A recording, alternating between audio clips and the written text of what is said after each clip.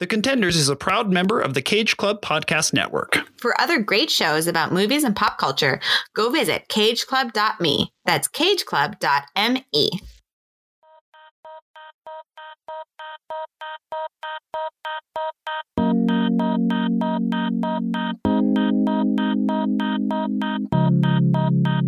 I came to tell you this year is your last. What? I will not be marginalized by the iron fist of white privilege that pervades this work environment. I am not trying to silence your strong female Indian woman of color spirit. Hashtag me too, trans is beautiful, blah, blah, blah. Oh, Burdett, thank God. How's your baby? She's 27. Her baby's doing well. She's started preschool. She's, Never mind. I don't want to know. I don't know why I asked. Actually, you're 5, 6, 7. That's what I'm going to call you all from now on. It's just easier. Welcome to The Contenders, the show about the movies made by and starring women who refuse to play by the rules. I'm Aislinn Addington. And I am Tobin Addington. And today we're here to talk about 2019's Late Night, a movie that you can watch right now on Amazon Prime. That's right. Pause this podcast Yes. and watch it, and then come back and unpause it. And then come back. So it's a movie that came out this year, but you can see it already if you have an Amazon Prime account for the cost of your Amazon Prime account. Mm-hmm. Or the password of your friend or family's Amazon Prime account. Exactly. Aislinn, when did you first become aware of and then see the movie Late Night? Goodness, I must have become aware of it in trailer form. Sometimes when I get a lunch break, on my lunch break, I watch a couple trailers. And so I believe I saw it there. And at that moment, I was unclear whether it was a theatrical or not. Mm-hmm. And then once it popped up on my Prime, I watched it. So probably like a month ago, I watched it the first time. Yeah. So, this is a double up. How about you, Tobe? I became aware of it as somewhere along in the sort of, as it was being produced, I was aware of it. I tend to keep tabs on all things that Emma Thompson does. And so I was excited that she and Mindy Kaling were working together. Yes. And then I read about it a lot at Sundance. We'll get to that in a minute. It was a big Sundance movie last year. And then I didn't see it until it sort of came and went in the theater in the blink of an eye. And then so I just watched it this week for the first time, but it's one that has been on my radar for a while, and I was glad to finally get a chance to see it. Absolutely. Speaking of this movie, could you tell us a little more? Could you tell us your 2 bits of film history for this movie, please? I can certainly try.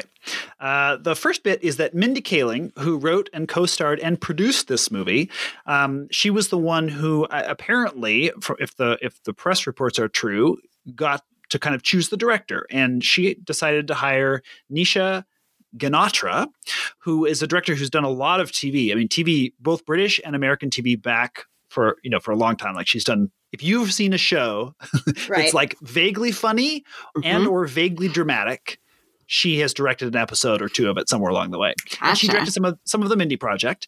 And the reason that she got the job was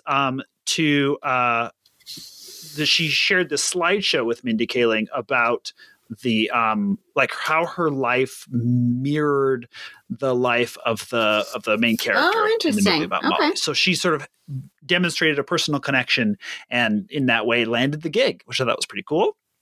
The other bit of business film history, which gets a little bit into, I think, my overall issues with the movie. That's not quite the right way to say it, but is the fact that, so it went to Sundance and it got this rapturous kind of response at Sundance in terms of people wanting to buy it. So when there's a film festival, there are movies that don't have distribution, that don't have a company that's already going to put it into movie theaters or put it on Netflix or whatever. They don't have distribution yet. They at a film festival, they sort of have bidding wars, or they basically are auctioning off the rights if it's a popular movie to whoever wants to be the ones to put it out into theaters or onto their streaming platforms. And it was a huge $13 million is what this movie sold for at Sundance, which is a huge amount for a buy at Sundance. And so, and Amazon bought the movie, and there was some controversy at the time about were they going to release it theatrically, and all these kinds of questions. Sure. But the movie got a lot of attention. They were talking Oscars. They were talking, Amazon must think this is going to be a huge hit.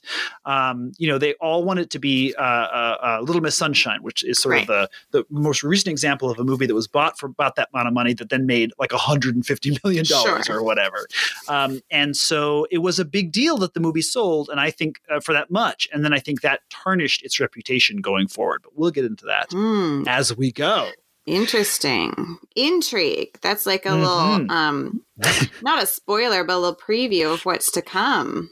Little teaser. Teaser, that's the word I wanted. Aislinn, would you please take us through the ladies in charge? Who were the women involved in major roles? I'm just wondering, were there any women involved in major roles in Late Night? Well, Tobin, take a seat.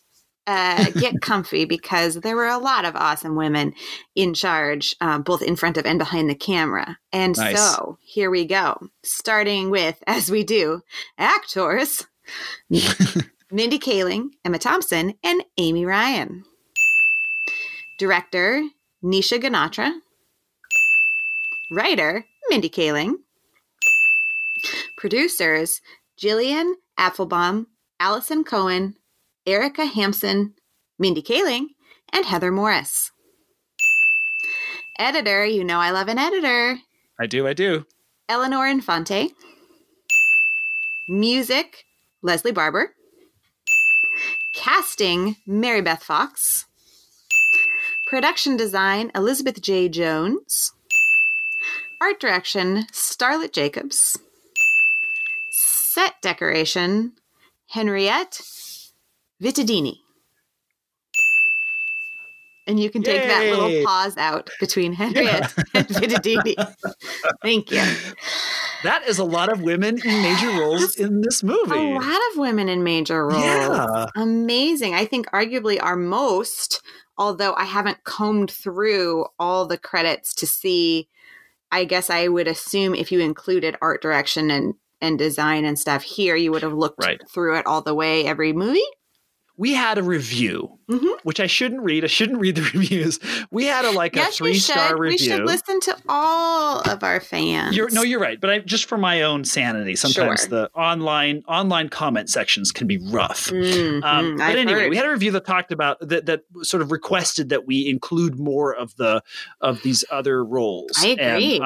And so I had originally, the idea was to cut down on time a little bit. But you know what? What else is this podcast for? No one is got a time crunch on it. If anything, people want our show to be longer. No, I don't know. Say their names. That's what I had to say. We say their names, but I do think this is an interesting thing with this movie. Is the creators of the movie were sort of very vocal and conscious about having a lot of women behind the scenes in this movie, and so I think that also is an impetus for this new chapter in our dinging a lot of the people behind the scenes. Absolutely, I think you hear a little bit more of that than you used to in terms of, I think what's wonderful is it seems in my anecdotal evidence when a woman finds herself in that position to have some control over that's more often when we see a loud call for parity in various departments, not just, where we will see it or where the names will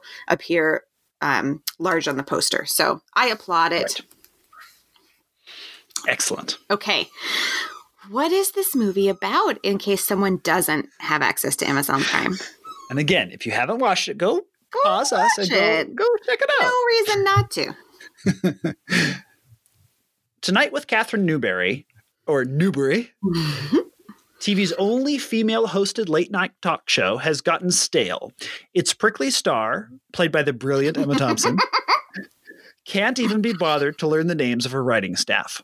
In walks the show's first ever female writer, Molly Patel, played by Mindy Kaling, whose earnestness, tenacity, and talent eventually shake Catherine out of her funk and challenge her to rise to her potential, beating back attempts by the new network president, played by Amy Ryan, to take the show away from her.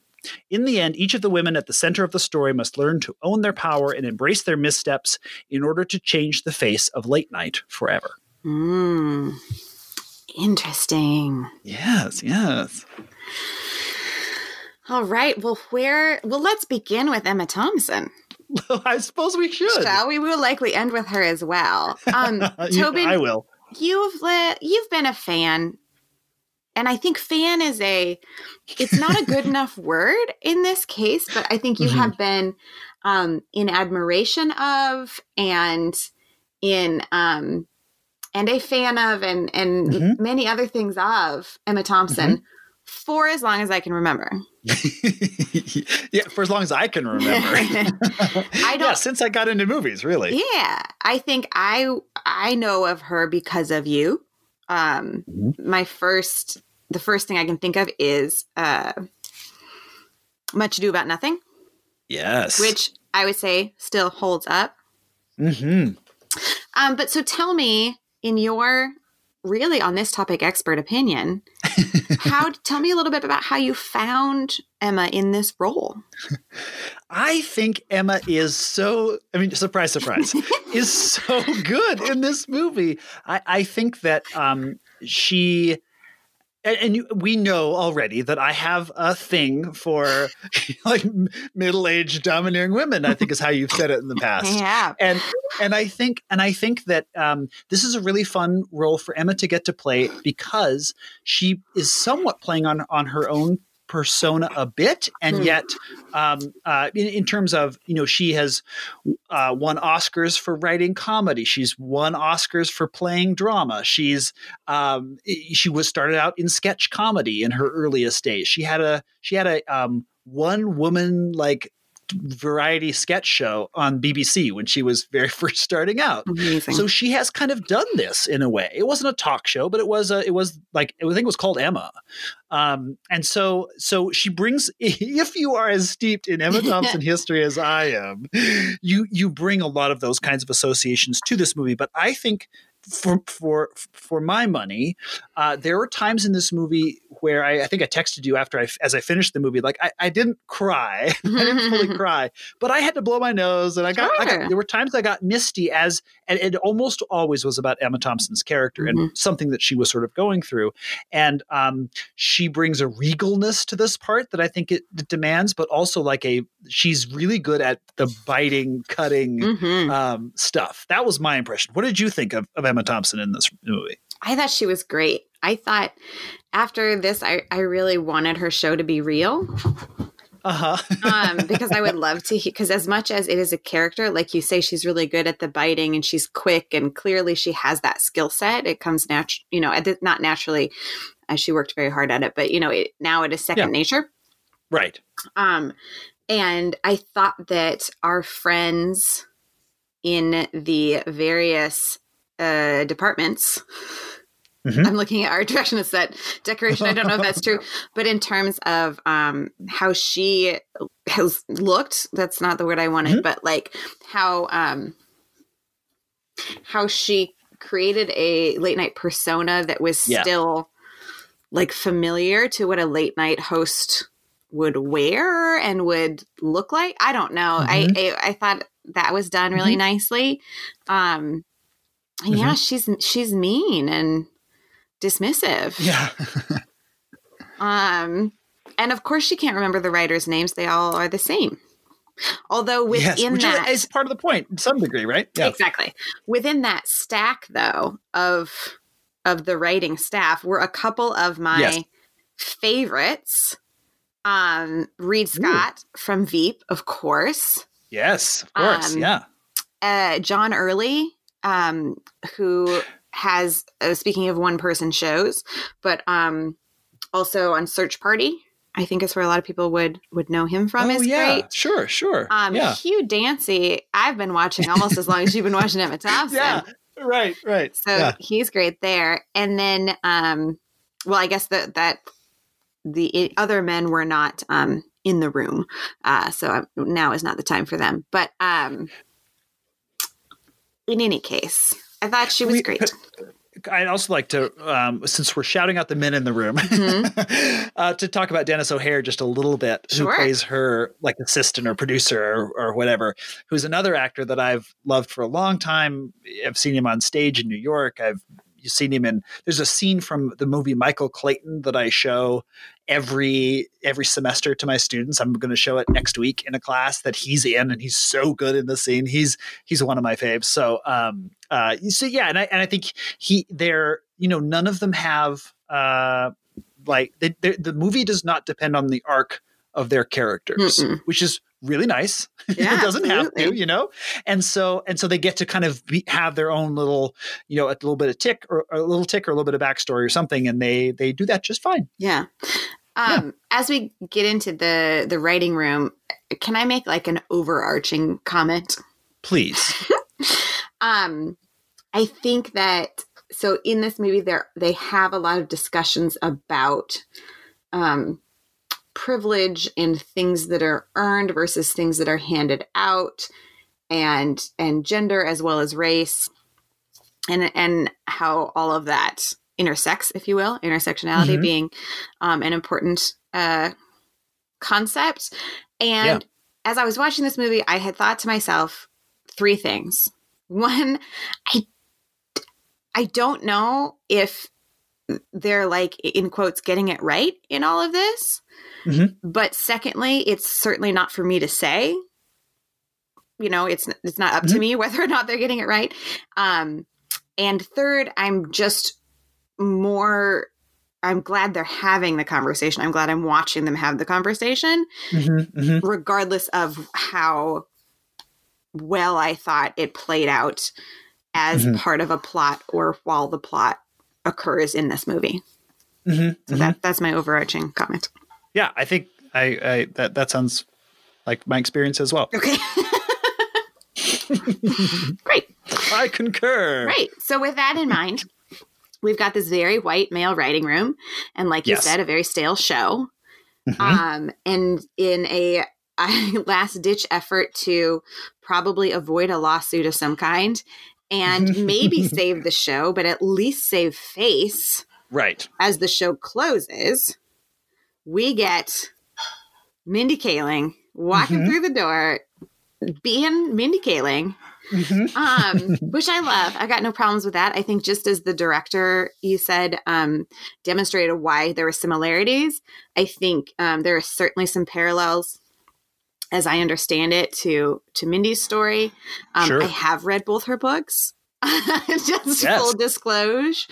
And I have watched her sort of through interviews and talking points and things as a curvy lady myself who sometimes is funny. I appreciate a lot of where she's coming from. Although, again, I'm not going to compare my journey to hers. It's very different. Sure. But I've always liked that she's doing what she's doing, even if I don't always enjoy the product entirely.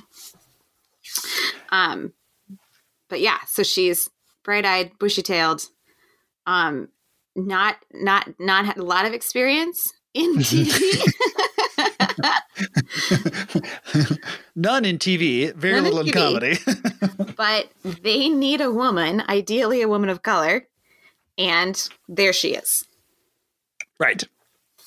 And is hired because in the interview, as Dennis O'Hare is reading her resume and finding out that she's sitting in front of him because she wrote she won an essay contest at like her job which was her chemical company. Also, like the big owner also owns the studio. Owns the company that owns the network. Right. He says, "You're to our parents' parent company," and he gets a call in the middle of that thing with Emma Thompson saying, "Just hire a woman," and so he does, which is, they're the people who I think reacted lukewarmly to this movie, and I don't want to say everybody, but some of the reviews that came out as the movie came out felt like it was a little paint by numbers in some ways. Like it felt like a sort of its heart was in the right place, the themes were good, but maybe things were happened sometimes a little too easily or a little too predictably. And I think that they were expecting a movie. I I think we're expecting a different movie. Sure. Since they were talking about this as like, as I say, an Oscar contender and, and it's like going to make a bunch of money. And I think if it didn't have those expectations, people wouldn't be looking for places to like, because I feel like people a little bit wanted to like pop its bubble as it came out, if that makes sense. Like, absolutely. I think that's part of a cultural trend at the moment.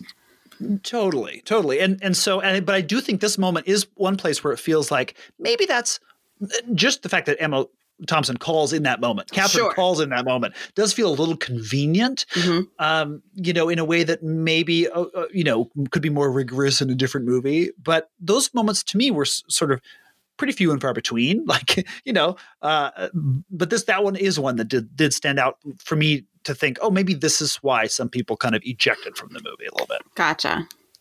I guess my familiarity with Mindy products. Yeah. There's a little bit, I guess I saw it as, those moments landed for me as kind of an attempt at charm or it's a little bit, I don't want to say slapsticky, but when you think about like her first big break was this 2-woman show that she did with her roommate called Matt and Ben, where they were pretending they were Matt Damon and Ben Affleck like on the phone with each other, or I didn't see it. I don't know. I think they're writing Good Will Hunting, aren't they? Or something. Oh, gotcha. For some of it, I guess I expect a little bit of magic in Mindyland. But you're right. I mean, sure. I thought this movie zagged a little bit when I thought it was going to zig. Interesting. Like, can you think of an example? Yes, I can. I didn't expect the thing to bring the show down would be the revelation of Emma Thompson having an affair with one of her young writers. And that was tough, not because I was upset she had the affair, because I like, get yours, go get it. But of course, I guess I was just heartbroken when that happened. Cause of course that is going to in my mind, well, we're not coming back from this. And so I expected the all's lost to be different. And so that was interesting to me. And then, I mean, anytime John Lithgow is in the room, I'm happy also. Of course. And the depth we got with that part of the plot was unexpected to me. But yeah, I mean, if we're gonna, I don't want to poke holes, but, so I won't. End of comment. I think that the thing that probably got to people a little bit is that the movie is as earnest as Mindy Kaling's character is in a lot of ways. And I don't mean that again. I don't think that's a pejorative thing. I think that's a tonal choice of the movie. Like the John Lithgow character who plays the Kevin Newberry's husband is he's suffering from Parkinson's disease.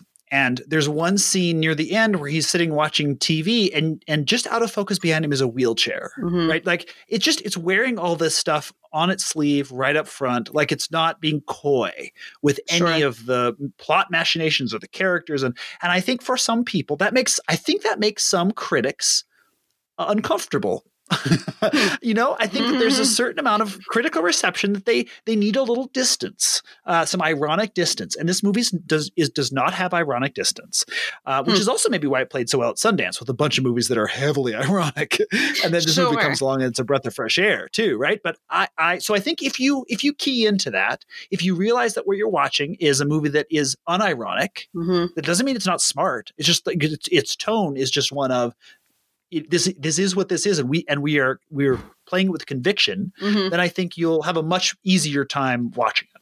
Conviction, I think, is a great word for a lot of people and points in this, right? I mean, both of these. So at throughout the movie, at many points, Emma and Mindy's characters are at odds in some way.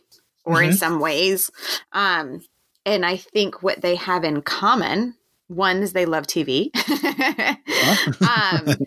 But is their conviction, I think, is something that they share. And it also, I think, something that Reed Scott's character shares and is also at odds with Mindy. And I think that's again, when I say that, you know, some of the, you know, politically charged parts, I don't know how, you know, this is one set of conversations and shouldn't be seen as like the end all of anything. But, but I like to see them go back and forth and break down some assumptions they had about each other. You know, early on, when there was a hole in the writer's room, Reed, I want to call him Scott Reed, and that's my problem. Reed Scott, younger brother, was like assumed to take that position. Everyone assumed. And so I think seeing the writer's room and feeling that, then Mindy immediately believes she understands who they are as people. Right. And of course it is more complex than that. However, no one should assume like their ascendance in their career, but we know it happens. So I liked their back and forth and their kind of conflict of conviction. I'm going to say that again. Yeah. Their conflict of conviction as well. Yeah, it's such a great point. And I think everybody in the movie, I shouldn't say everybody in the movie, a lot of these main characters, you can understand why they have the perspective that they do. Yes. And everybody gets a chance for their perspective to, in some way, be validated a little bit, and in some ways, and in some cases, a lot, right? and then in some ways to be challenged a little bit or a lot, depending on where they need to move within the movie, right? Like depending on how far they have to go. And it's one of the things I like so much about the movie is that the Emma Thompson character who is not really the protagonist of the movie, but she's the one that has to have the bit, like she really has to come to terms with reconciling who she is as a person off camera, who she is as a person on camera, and who she wants to be. How close can these two things be to one another? And, you know, there's, and with mistakes that she has made and how to sort of move forward with those. And I think that she really wrestles with it. Like she has a few scenes in this movie where she either is crying or almost crying. And you can sense the pain that she feels, that she has caused, that she recognizes that she has caused, that she's going to continue causing or not. And I think that the conviction, it's a great point, a great way to sort of say that is like, she's got all this conviction that it's not always on, you know, like when we meet her at the beginning, she has like faux conviction, and then she has to like figure out how to get her conviction back or reorient it in the right way or something. And I think that that's a story that all of us could use, could hear once in a while. Sure. You know? Yeah. No, it feels in the beginning, she's very much on autopilot in some ways. Right. Can we talk about something that I just don't like in movies? Yes. So in my life, there are many, many awkward moments. No. And I like to talk when I'm talking to perhaps my students or other coworkers who are concerned about a quieter, awkward moment. I like tell them, you milk that awkward moment, right? You sit in that awkward. I also love to do that on dates. Like first or second dates. Like when someone else makes it awkward, you just sit there and you just let it be awkward, right? Sure.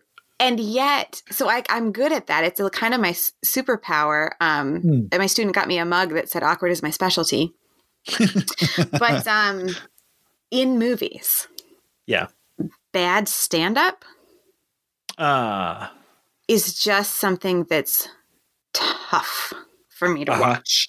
And she turns it around and that, but like, oh gosh, that's rough. And just as a convention, I have trouble with it.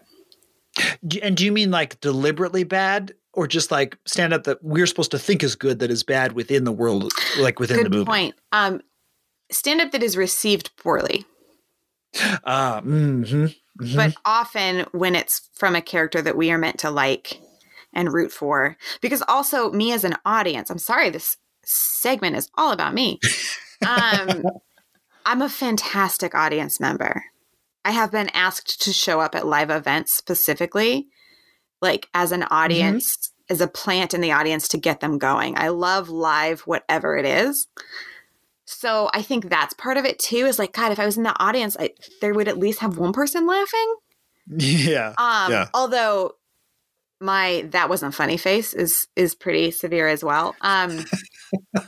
But yeah, that's just so that part of it. Well, I think this, tell me if I'm correct, this was a moment that was perhaps overly convenient where Mindy is fired from her job the one night she won't stay late to go host a charity comedy-a-thon. Right. And at first you believe she's fired, and then suddenly Catherine Newberry shows up and performs right as a reconciliation. Am I correct that was one of That's your two magical moments? So. Yeah. I agree. Yep. Mm-hmm. I agree.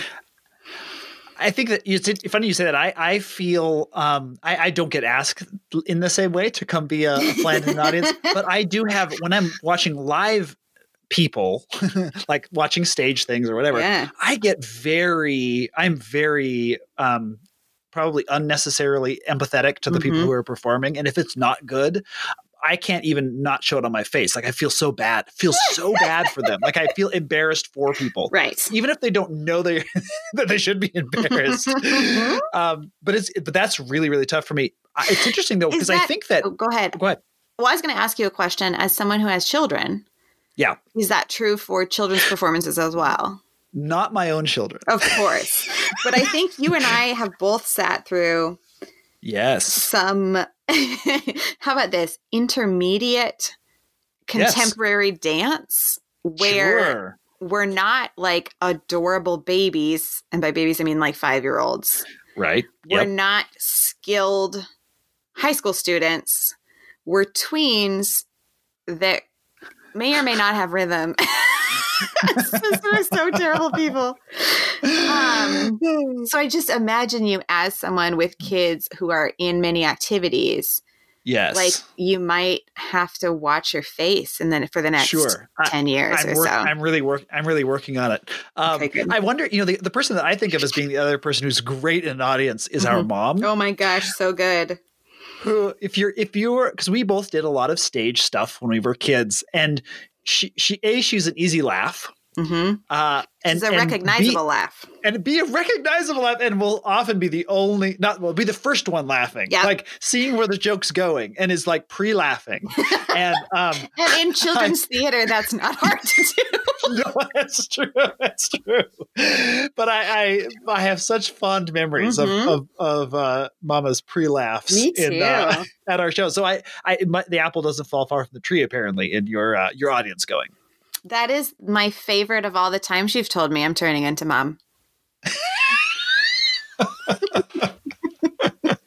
can cut that if you want. Yeah, no, she's a fantastic audience member. I'm proud to be in her, created in her image. Okay. I want to talk about another man. Rarely say that. Okay. Uh-oh. Okay. Let's do it. Okay. So, well, I guess, should we talk about Amy Ryan first? Oh, yeah. Yeah. Let's talk about Amy Ryan. So I love Amy Ryan as a person. I think as an actor, she's fantastic in that she can be, well, she's just a good actor, meaning that I'm on her side or I'm upset with her, depending on what she's playing. I don't need to explain what acting is. Right. She's good at it. I like her. She's good at it. Yeah.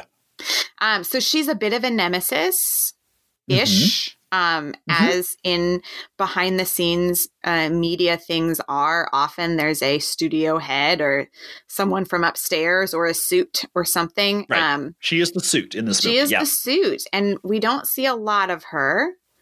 But like her presence it feels like there's a countdown clock on, right? The whole time for their little show. How did you find Amy in this role? This is a role that feels like if it was so in 9 or 8 out of 10 movies of this kind, it'd be a guy in this role because that's the way movies are. And that's the way studios are. And I was going to say that, right? And the way that networks and studios are. And I think that so part of the charm of this part, or charm's not the right word, but part of it's smart to have Amy Ryan be in this movie because there are a lot more. I shouldn't say a lot. There are more women making decisions about what gets made, especially on these new streaming services and what gets bought. So like that feels both realistic and good for the movie and helps shade the part a little bit. It to be something a little bit different than we've seen. It also allows Amy Ryan and Emma Thompson's characters to have these. They have like two or three, I think, kind of battle-y scenes, like scenes where they're very acrimonious toward one another. And they're both, as you've talked about, they both feel a lot of conviction in the things that they're in their point of view, and their points of view clash. And I think that it adds a whole other layer to have another woman in that scene who has sort of climbed whatever corporate ladder she has climbed to get where she is. I think that's an interesting dynamic.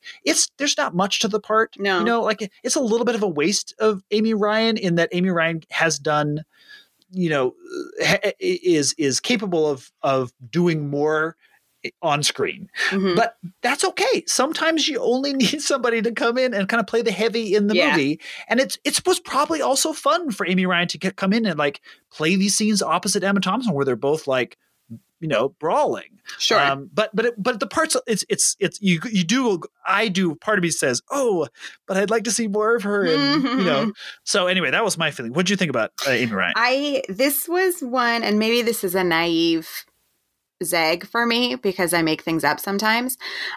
I sort of thought the reveal at some point would be that she had been a huge fan. Oh, you know what I mean? Like that. Yeah, sure. She's certainly older, or further along in her career than Mindy, but seems a bit younger than Emma Thompson. So right. I thought, I guess the cliche I thought they were going to have would be like some sort of like sisters moment. Like, hey sister. But I think you're right. It's a tough part because there's not a lot to it in a different way, but also a similar way to how the writers are inconsequential, these extra dudes. Right. You know? Exactly. Yeah. But I'm so glad they had someone like Amy Ryan that has such presence, like you say, to play off of Emma Thompson, and just the little office reunion of Mindy and Amy. Yes. So we talked about Amy Ryan in order to say that the studio has decided they're going to replace the host. Right. And they're going to replace the host with this super bro-y comedian, which in my brain, he was doing an impression of Dane Cook. Oh, I totally thought that. I totally had that thought. Or that type. And I shouldn't blame it all on Dane Cook, I am in recovery from being a fan. Yes, you are. And have been for a long time in recovery. Thank you. I think I have my 10-year chip. But that ilk, there was, so that was a comedian for the young people or the old people, I don't know, comedian that got super hot in the early 2000s. And was everywhere in arena tours and blah, blah, blah. And so then there's a bunch of others. So it's not necessarily him, but it's that type that's super bro-y, and that's enough. Super bro-y. Ike Barinholtz, who for me can be off-putting generally, although I did love him in Sisters. Speaking of Sisters, God, he played it so well. Yeah. He was perfect. And I think, knowing the little I know about him as a person, he's not a super bro-y person, but he happens to be a tall, big white dude in the world. And so I think he understands that culture. And he was just the perfect nemesis, I think. That's not a question. Did you enjoy his portrayal? I did, and I was so worried. Okay, tell me. Every time he was on screen, because I have some of the same feelings, about like he works for me sometimes. He doesn't work for me other times, you know? And it made me really worried for what was going to happen to Emma Thompson's character. Is she going to have to give her show to this guy? And there's a version of this movie that would still be have all of its other trappings where she does have to in the end, or, you know, and it would be that kind of bittersweet sort of thing. Like, we lost this one, but Mindy's going to go start her own show or whatever. Like, there's another, you know, and I so didn't want that to happen in this movie. And I think that he was sufficiently terrifying as a possible. And then also, as you say, played it so well, like when he came on her, so he comes on her show partway through this movie, where she's supposed to pass the torch on camera. Like, she's supposed to say, and guess what? I'm going to give you my show. And he's playing that sort of faux graciousness to her that we know is not true, is that he's putting this on, and so does she. And he plays that really, like, if you only saw that clip, the first part of that clip, you might believe he was telling the truth, right? Sure. Like, he doesn't telegraph that he really is a you know, an asshole. So I thought he did that well. Yeah, I was really worried. Yeah. And they have two. Is he on? Is it just that one, or is he on the show twice? I feel like he's on the show twice, but I can't remember. Or he comes to visit the show, right? Doesn't he come to see? He's there with the manager guy, right? Isn't he? I can't remember. Sorry, why can't we remember? We just watched this movie. But okay, let's talk about her and her guests on the show. Okay. So early on, they're trying to figure out, before they get this new flavor for her, she's still out of touch and whatever. And so they're trying to book young, hot social media stars to get the audience there. And she has this young woman on that she doesn't know, you know, and it was a YouTube star, right? Yeah, one of something like YouTube, Vine, I don't even know. And their exchange, speaking of awkward, just gets worse and worse. But the guest sort of calls her on it in a way that I was surprised, and I thought was so interesting. Did you find that too? Yeah, you mean in the way that she's, again, her point of view also feels legitimate in that moment? Oh yeah, yes, that is what I mean. Thank you for translating Aislinn. That I was empathetic to this little starlet that I hadn't anticipated being, because, like, I'm going to be on Emma Thompson's side because she's a boss, right? But then it was like, and I love that when I am challenged in my own, you know, understanding of the character. I think that this gets to, you know, not to say that all men make one kind of movie and all women make another kind of movie, but there does seem to be a bit of a common theme in a lot of the movies that we've covered that have been directed or written by women, that there is there seems to be more interest in a variety of points of view being correct. Now, that's a great way to say that. Maybe that's overly broad, and, you know, like, but in general, I do think that there's something to that, at least in this movie, that I think that there's something to that it's not even that there's just two points of view that feel like that there's validity to, but there are multiple points of view that have validity. Absolutely. That's perfect. Thank you. And so we go from that exchange to I don't even remember his name, Ike Barinholtz on the show, and the faux graciousness. And then he makes some comment about, like, oh, you shouldn't leave or all that. And so she basically says on camera, okay, let me keep my show then. Give me back my show. I'll stay. Yeah. Yeah. It was, that awkward. I loved. Yeah. But, and I don't know anything about much. What would be the consequence of that kind of thing if there were, like, network papers signed and stuff? Yeah, again, this is where the, you know, how far you want to go down the, like, the logic, you know. Sure. And that tires. I find that tiresome. Critiques of, like in a movie, you take the movie on its own terms, and in this movie, they're not going to get into the weeds on that. The Sorkin movie would. This movie's not going to.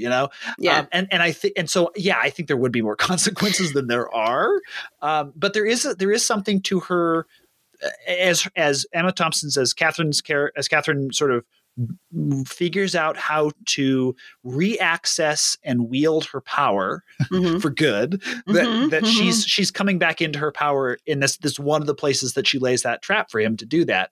And I think they do a nice job of Mindy Kaling's character of Molly kind of, of her Molly's objections to this plan, right. Planting the seed for her. But you don't see the thing where they hatch the plan together. It's not not that cutesy. It's just she has expressed her conviction. You should not give the show up. It's your show. This is not right. And it's a betrayal of who you are. And then turns around and walks off into the closet or wherever. Right? And so she just plants the seed, and then Emma Thompson's character sort of leaps from that to this thing that she does. That yes, because that's a surprise to us, right? We don't know that she's right. Yeah, the last comments Emma Thompson makes are "Leave me alone. I got to prepare for my show," and that script was for her to pass the torch. So, from an audience perspective, we didn't know that Molly was successsul in her plea. Right. In the same way that it sort of sets us up for the end of the movie, where Emma Thompson comes out after having the show go dark for a week or two after these the scandal has hit the press, and then she comes out and we don't know or aren't sure, is she going to give up the show or not? Like, she has another moment of an on-camera decision about deciding what to do with her career and life and power and all that. So there's a little bit of like a setup payoff to that too. Yeah. That was a great moment. In between those moments, I want to talk briefly about the exchange and conversation that they had in her. Gosh, is it her office? Where she has all the Emmys? Drinking, yeah, and they have the Emmys. And I think so, yeah. Or like her study at her house or something like that, yeah. I couldn't remember if it was at her house or not, because they go to her house for a party, and that's where we learn that, or it is alluded to that she and Hugh Dancy had some sort of past. Because who wouldn't? Amen. In either case, by the way. Right, exactly. That's a party I'd RSVP to. Yeah, because Mindy and Hugh have a thing, which is predictable, but also I love when she does the thing that happens in movies when often the woman, but someone shows up unexpectedly with someone they think they have some amount of monogamy with, and there's someone else there and they're half dressed or whatever. And it was that, and I've seen that before, but her reaction to it, I think, was a little bit different, just in that, like, oh God, of course. Yeah, of course this is what this is. I get it now. Clearly now. Yeah. I was behind. I'm with you now. Okay, we know who each other is. Right. Like, you have shown me who you are. I'm going to go home and eat my cupcakes. And and that I really liked. But in the study, they're drinking and looking at the Emmys, and that's when some more of that, I don't know, affirmative action-y conversation happens. And Molly says something to the effect of, well, I don't want people to think of me as just the diversity hire. And Emma Thompson's like, yeah, but you are.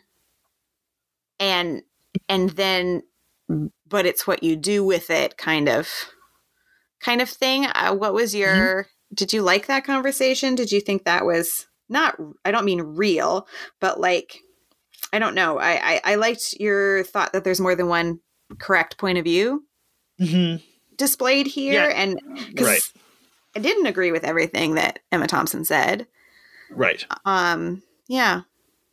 Sorry, I'm making statements and asking you to react to me, and I apologize for that. It's okay. Because I think, and we hadn't talked before we'd seen the movie, or since we'd seen the movie. So I think we're on very much the same page on this stuff, that it's everybody in that scene has something to say that is true, and everybody has things to say that maybe is not true. And there is something that it feels like everybody needs to hear these other points of view, right? So Mindy needs to hear in that moment, yeah, like, you're hired because I yelled at my producer, we need to hire a woman, and you were sitting in the office, right? Yeah. Now, the counter to that is all the things that Mindy Kaling did to get into that office, Sure. right? Which is overcoming all the things to be the diversity hire, quote unquote, right? So everybody's got, it's all true and it's messy and like, and they have these different points of view that I think are valid, but I think it's important. It feels important to Molly's journey in the movie to recognize that part of why she's in the room is that reason. And then like now, and so what? Like Catherine seems to kind of be saying like, and right. And what's interesting is that the end of the movie, again, I keep jumping to the end, but that's okay. These things all end up being setups for the end of the movie where, when Emma Thompson has Emma Thompson and Mindy Kaling have this great scene where she's trying to convince Molly to come back and work for her again.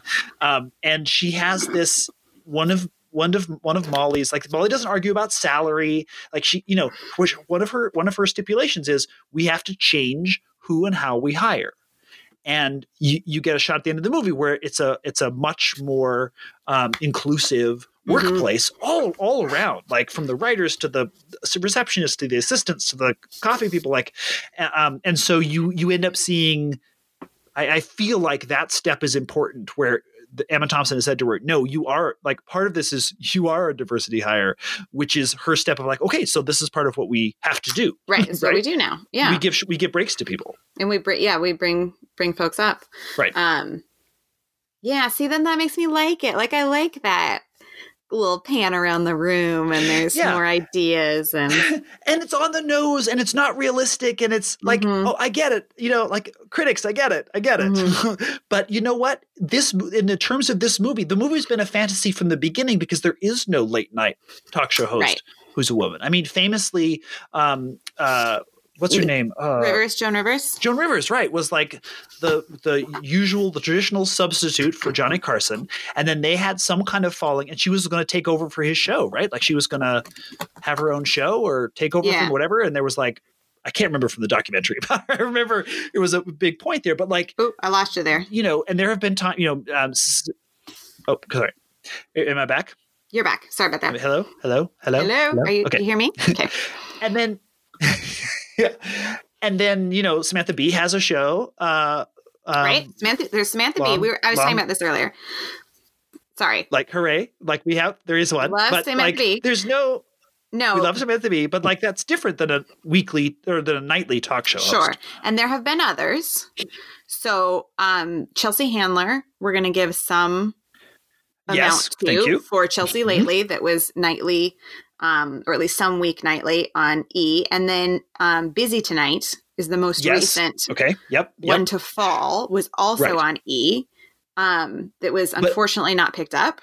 Right. And then in the news recently is, I'm not going to say the last name right, but Lily Singh is the first queer woman of color to get a late night show on a major network and also one of the youngest. What network? NBC. Do you know?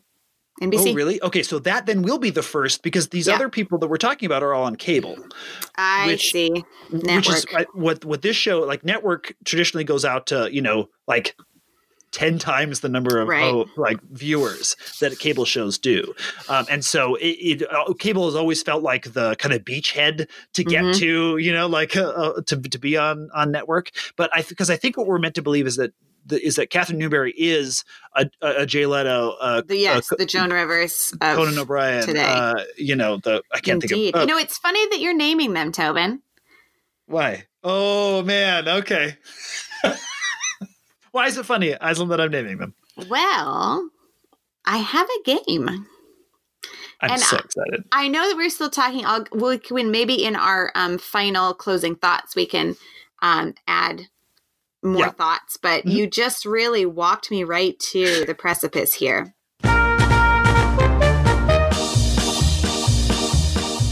So, Tobin, this game is called Which Jackass? Okay. It is a game of Jimmy's. Oh, man. Okay. Currently on, late night or late night. It was not time prohibitive here. We've got Jimmy Fallon, Jimmy Kimmel, and James Corden. Okay, right. Okay, yeah. 3 white dudes doing their thing. Now, the only reason I don't include the others is because of the silly naming convention of this is all Jimmy's. Yes, yes. And that one time that Mom would try to DVR Jimmy Fallon and accidentally DVR Jimmy Kimmel and was really upset about it. Okay. All right. So I will ask you a fact. I will give you a fact and ask you which Jimmy does it correspond to. Okay. So, and this is all super fact checked from Wikipedia, people. So don't worry about it. Okay. Which jackass was born in 1978? A fine year. A fine year. I'm going to say, Jimmy Kimmel. Incorrect. Oh, James Corden. Oh, okay. That was my second guess. Which jackass is the oldest? Okay, so Jimmy Kimmel is the oldest. Yes. That's why I didn't say when you said James Corden that Jimmy Kimmel is 51. Oh, wow. Okay. I always assume that I am like the oldest one is my age because I'm feeling old. Oh, but that's nice. Not so. I haven't gotten quite there yet. Okay. Which jackass left college 1 semester shy of graduating? Jimmy Fallon. Very true. That's 2 for Tobin. Jimmy Kimmel also had some partial attendance and then has an honorary degree in 2013. And I could not find information on James Corden, but he was doing stage work very, very young. So I imagine his college was the West End was or something. Yeah, there you go. Okay. Speaking of acclaim, which jackass won a Critics' Choice Award in 2018? A Critics' Choice Award. Indeed. In 2018. So it's not Jimmy Fallon. I'm going to say a Critics' Choice Award in 2018. Okay, I'm going to say Jimmy Kimmel. Correct. I think the reason, so let me tell you how I got there. Happy to. The stuff about his son and the Affordable Care Act is my guess. And vaccination. There was some great, he had doctors, he did this really? He had this whole thing with doctors where they all looked straight to camera and said why they were annoyed by anti-vaxxers. I like him even more now. Yeah. He'd just be like, somebody was like, I still don't know how Lost ended because I'm talking to you people. It's very funny. That's good. Okay. That you can cut out too. Okay. All 3 Jimmys are married. Who has been married longest to their current spouse? Ooh. Okay. I'm going to say James Corden. Incorrect. Oh, Jimmy man. Fallon. Really? Yeah. He married in 2007. Oh, okay. Nancy Juvenin. Yeah, right. Producing partner with Drew Barrymore. Of course, right. I knew we talked about her. Yeah, okay. Yeah. The other 2 were in the early 2010s. Okay. Do you want to guess which Jimmy has the most children? Jimmy Fallon. No, Jimmy Kimmel. Oh, really? Oh, jeez. He's got 2 sets. Oh, okay. Mm-hmm. Okay, here we go. Which Jimmy wrote a book in 2011? 2011. Mm-hmm. James Corden. Correct. Nice job. It's something like, may I have your attention, please? Or something like that. That sounds right.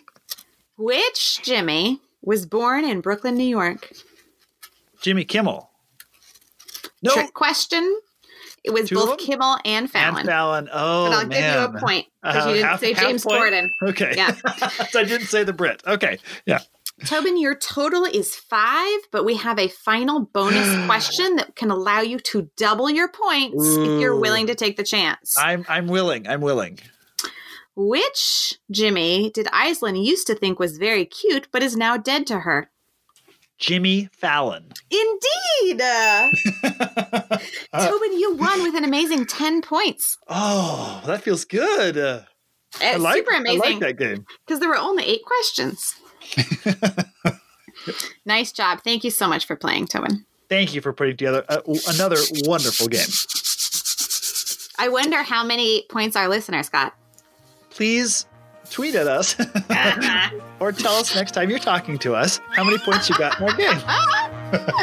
Fabulous.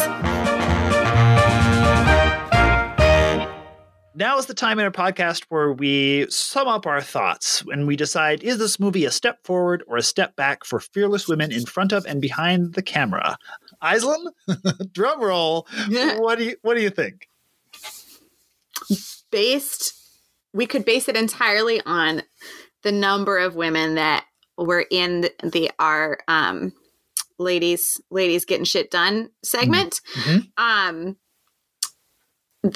So for that alone, we could say progressive. Like you said, I think the way the story is told is indicative of a lot of female-led work. It's not a perfect movie. It's not my favorite movie, but I think it told an important story and had a lot of important conversations in it. And for that, I will say progressive. Tobin? I completely agree. I think this movie is charming. It's a charming movie. It's charming. It's a lovely, charming movie with some great performances in it and some funny bits. There's more to it than just what you saw in the trailer. If you saw the trailer, mm-hmm. Don't be put off by the reviews. I think that they were skewed by expectations of the movie. Take it on its own terms. And I think I will watch this again. And I've recommended it to at least one person since finishing it this afternoon. And so I think that if you think the movie might be for you, it is. Yes. And I think that's and then all the reasons that you say I'm glad the movie was made, and I will watch it again someday. Sounds great. Thank you. Do you know what we're going to watch next, Tobin? Oh, would you tell me? I'm excited. I'd love to. We are going to get our buns all the way to a theater to watch the new Charlie's Angels reboot. Folks, it comes out 11/15. It comes out November 15th.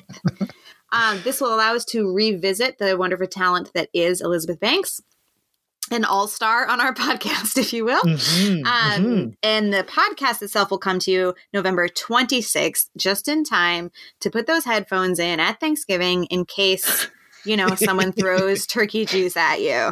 Yes, exactly. Drown out your relatives or Home for the Holidays, which may be playing on the TV, and listen to us instead. And I would also note that this is the Elizabeth Banks is not only the director but also the writer of Charlie's Angels. So nice. it's perhaps a more pure vision than we even got in Pitch Perfect 2. Amazing. Tobin, where are you? Can we find you? You can find me. You can find me on Twitter at Tobin Addington, although I only have it on my computer, so I don't check it very often. Oh, Grandpa. I know. I had to take it off my phone because it's just too much. So you can still find me there, and you should come say hello. Aislinn, are you on Twitter at all? Or where can people find you?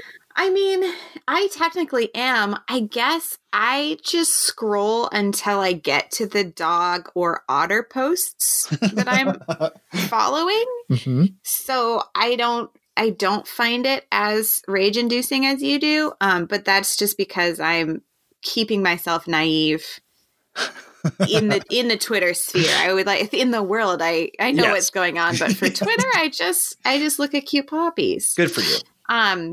But also, I just want to shout out quick, you can also find me on my other podcast, Why Aren't We All? There are 7 fun episodes of that on the Cage Club Network, and I'm a guest upcoming. Well, when does this come out?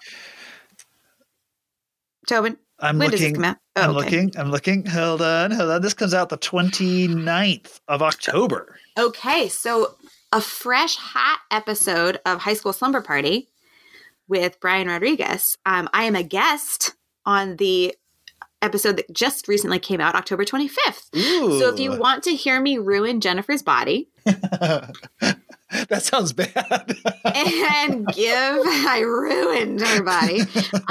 And give several small lecturettes. Ooh, then yay. not just to be clear, not at anyone. Oh. It was a damn delight to be on that podcast with Brian. So please check that out as well. Can I say one other? I found one other note on the movie. Okay. Can I say one other thing? Cohen is sneaking one in at just in between. Iceland follows up and Iceland signs off. So yes, absolutely. Thank you. Sorry, I knew this was my chance. I just saw in my notes. The one thing I wanted to remember to say is there's a moment in the movie where Emma Thompson, she's having this heartfelt goodbye to all of her writing staff, and like one of them had died. She's like, what did he die of? And she's called them by their numbers the whole movie. Mm-hmm. And she goes around the table pausing at each person and saying your name, Brian and Schmitty. And she gets all the way around the table and then gets to one and pauses, and says 6. Because he was number 6. And I just about died. I thought, oh my gosh, the timing was great. And you could kind of tell it was coming but oh man. So anyway, I just had to say that that was my last note of the movie. Please continue. It was a good. If you want to be tickled as much as Tobin just was, then please check out Late Night on Amazon. And if you want more of us, you can find us sort of on Twitter at contenders_pod or on Patreon at thecontenderspod.com. We want to give a special thanks to our members who've joined at the marquee level or above, the incomparable Sean Flynn and the majestic Jeff Addington. We here at The Contenders are proud members of the Cage Club Podcast Network. You can explore all their great shows at cageclub.me, and you can keep tabs on all the Cage Club happenings on Twitter at CageClubPod. As always, thank you so much for listening. I hope we have, what did she say at the end of the movie? I hope I've been worthy of your time. Yeah, I hope I have earned your time. Earned something of your time. I should have looked it up before I did this. Damn. Anyway, thanks for listening to us. I am Tobin Addington. I am Islyn Addington, and we'll see you next time on The Contenders.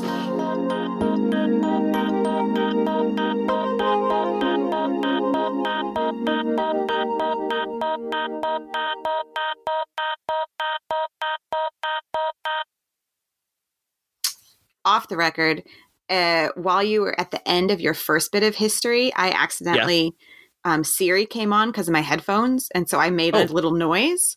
Okay. And so that was not in reaction to you. So if there's a little in there, I apologize. I will note that at the 7-minute mark. All right. Thank you. Cool. Mm-hmm.